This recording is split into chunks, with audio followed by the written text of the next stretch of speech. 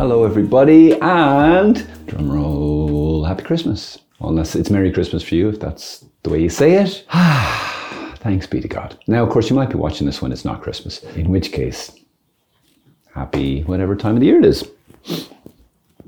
Here he is, little image of the baby Jesus. I keep him on my desk. I think I've told you before. Mwah. My little thought for Christmas is that Jesus, who's the Son of God and God himself, was born in a stable. That's it. Drop the mic. Jesus came to a stable.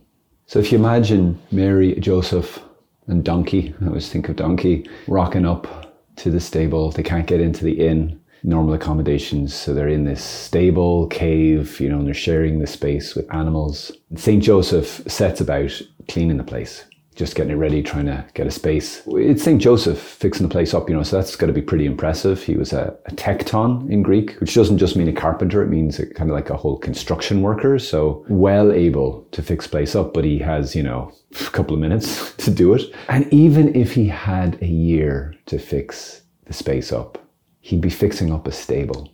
How amazing could you make it look? Even if it was the finest palace, the most beautiful house on earth that has ever lived, compared to heaven, it's all just a stable.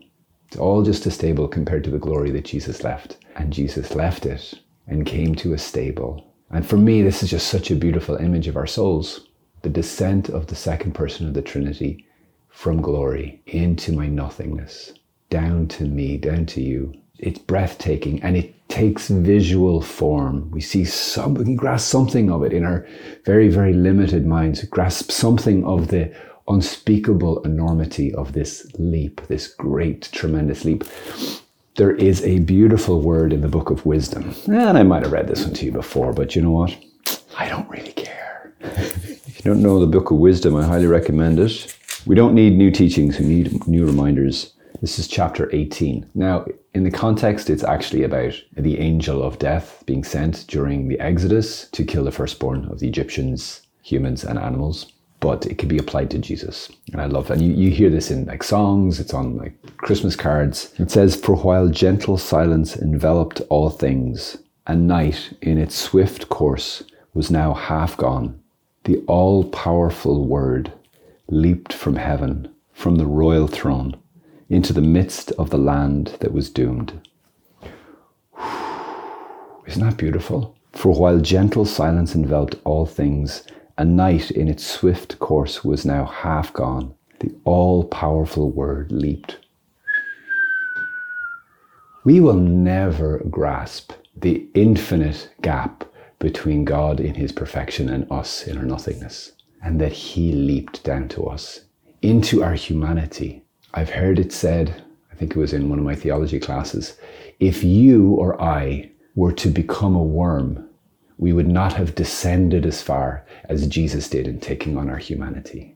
And to realize this, let's say you were king of the worms and you loved your worms, you had a beautiful worm farm, but you wanted to communicate with them and whatever, some imaginary situation. I want to become worms. Nobody loved worms that much that they would give up their humanity and become an animal that's completely incapable of loving or thinking and just eats dirt and that sort of thing. God did this for us. He so loved you that he emptied himself. It says in Philippians 2, though he was in the form of God, Jesus did not count equality with God a thing to be grasped, but he emptied himself and took on the form of a servant. He emptied himself. In Greek, kenosis. It's total emptying. This is what we celebrate at Christmas. In the world, the place on the dry part of the world, not the sea, the dry part of the world that is the lowest place on earth below sea level apparently is at the Dead Sea. That's why no rivers flow out of it, because they'd have to flow uphill, and rivers don't do that. Not usually. It's the lowest place on earth.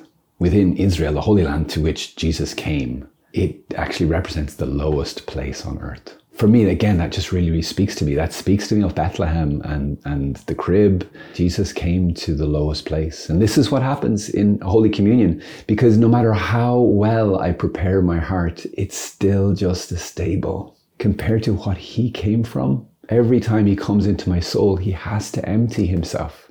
I could never be worthy enough. But you know what? He accepts me. He accepts you in all of our just poverty and I'm not worthy, that the King of Kings should come here.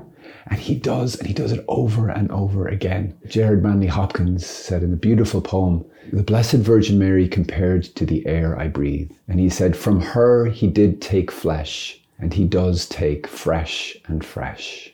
This process of the incarnation of Christmas happens over and over and over again, that he continuously gives himself to souls, does he not? At every moment, we believe that God gives sufficient grace. That means right now, even if you're not a believer, he's looking at you with love, and that means he wants the best for you, and he gives a thing called sufficient grace, which means you have enough grace, enough divine help in this moment to take the next best step towards God.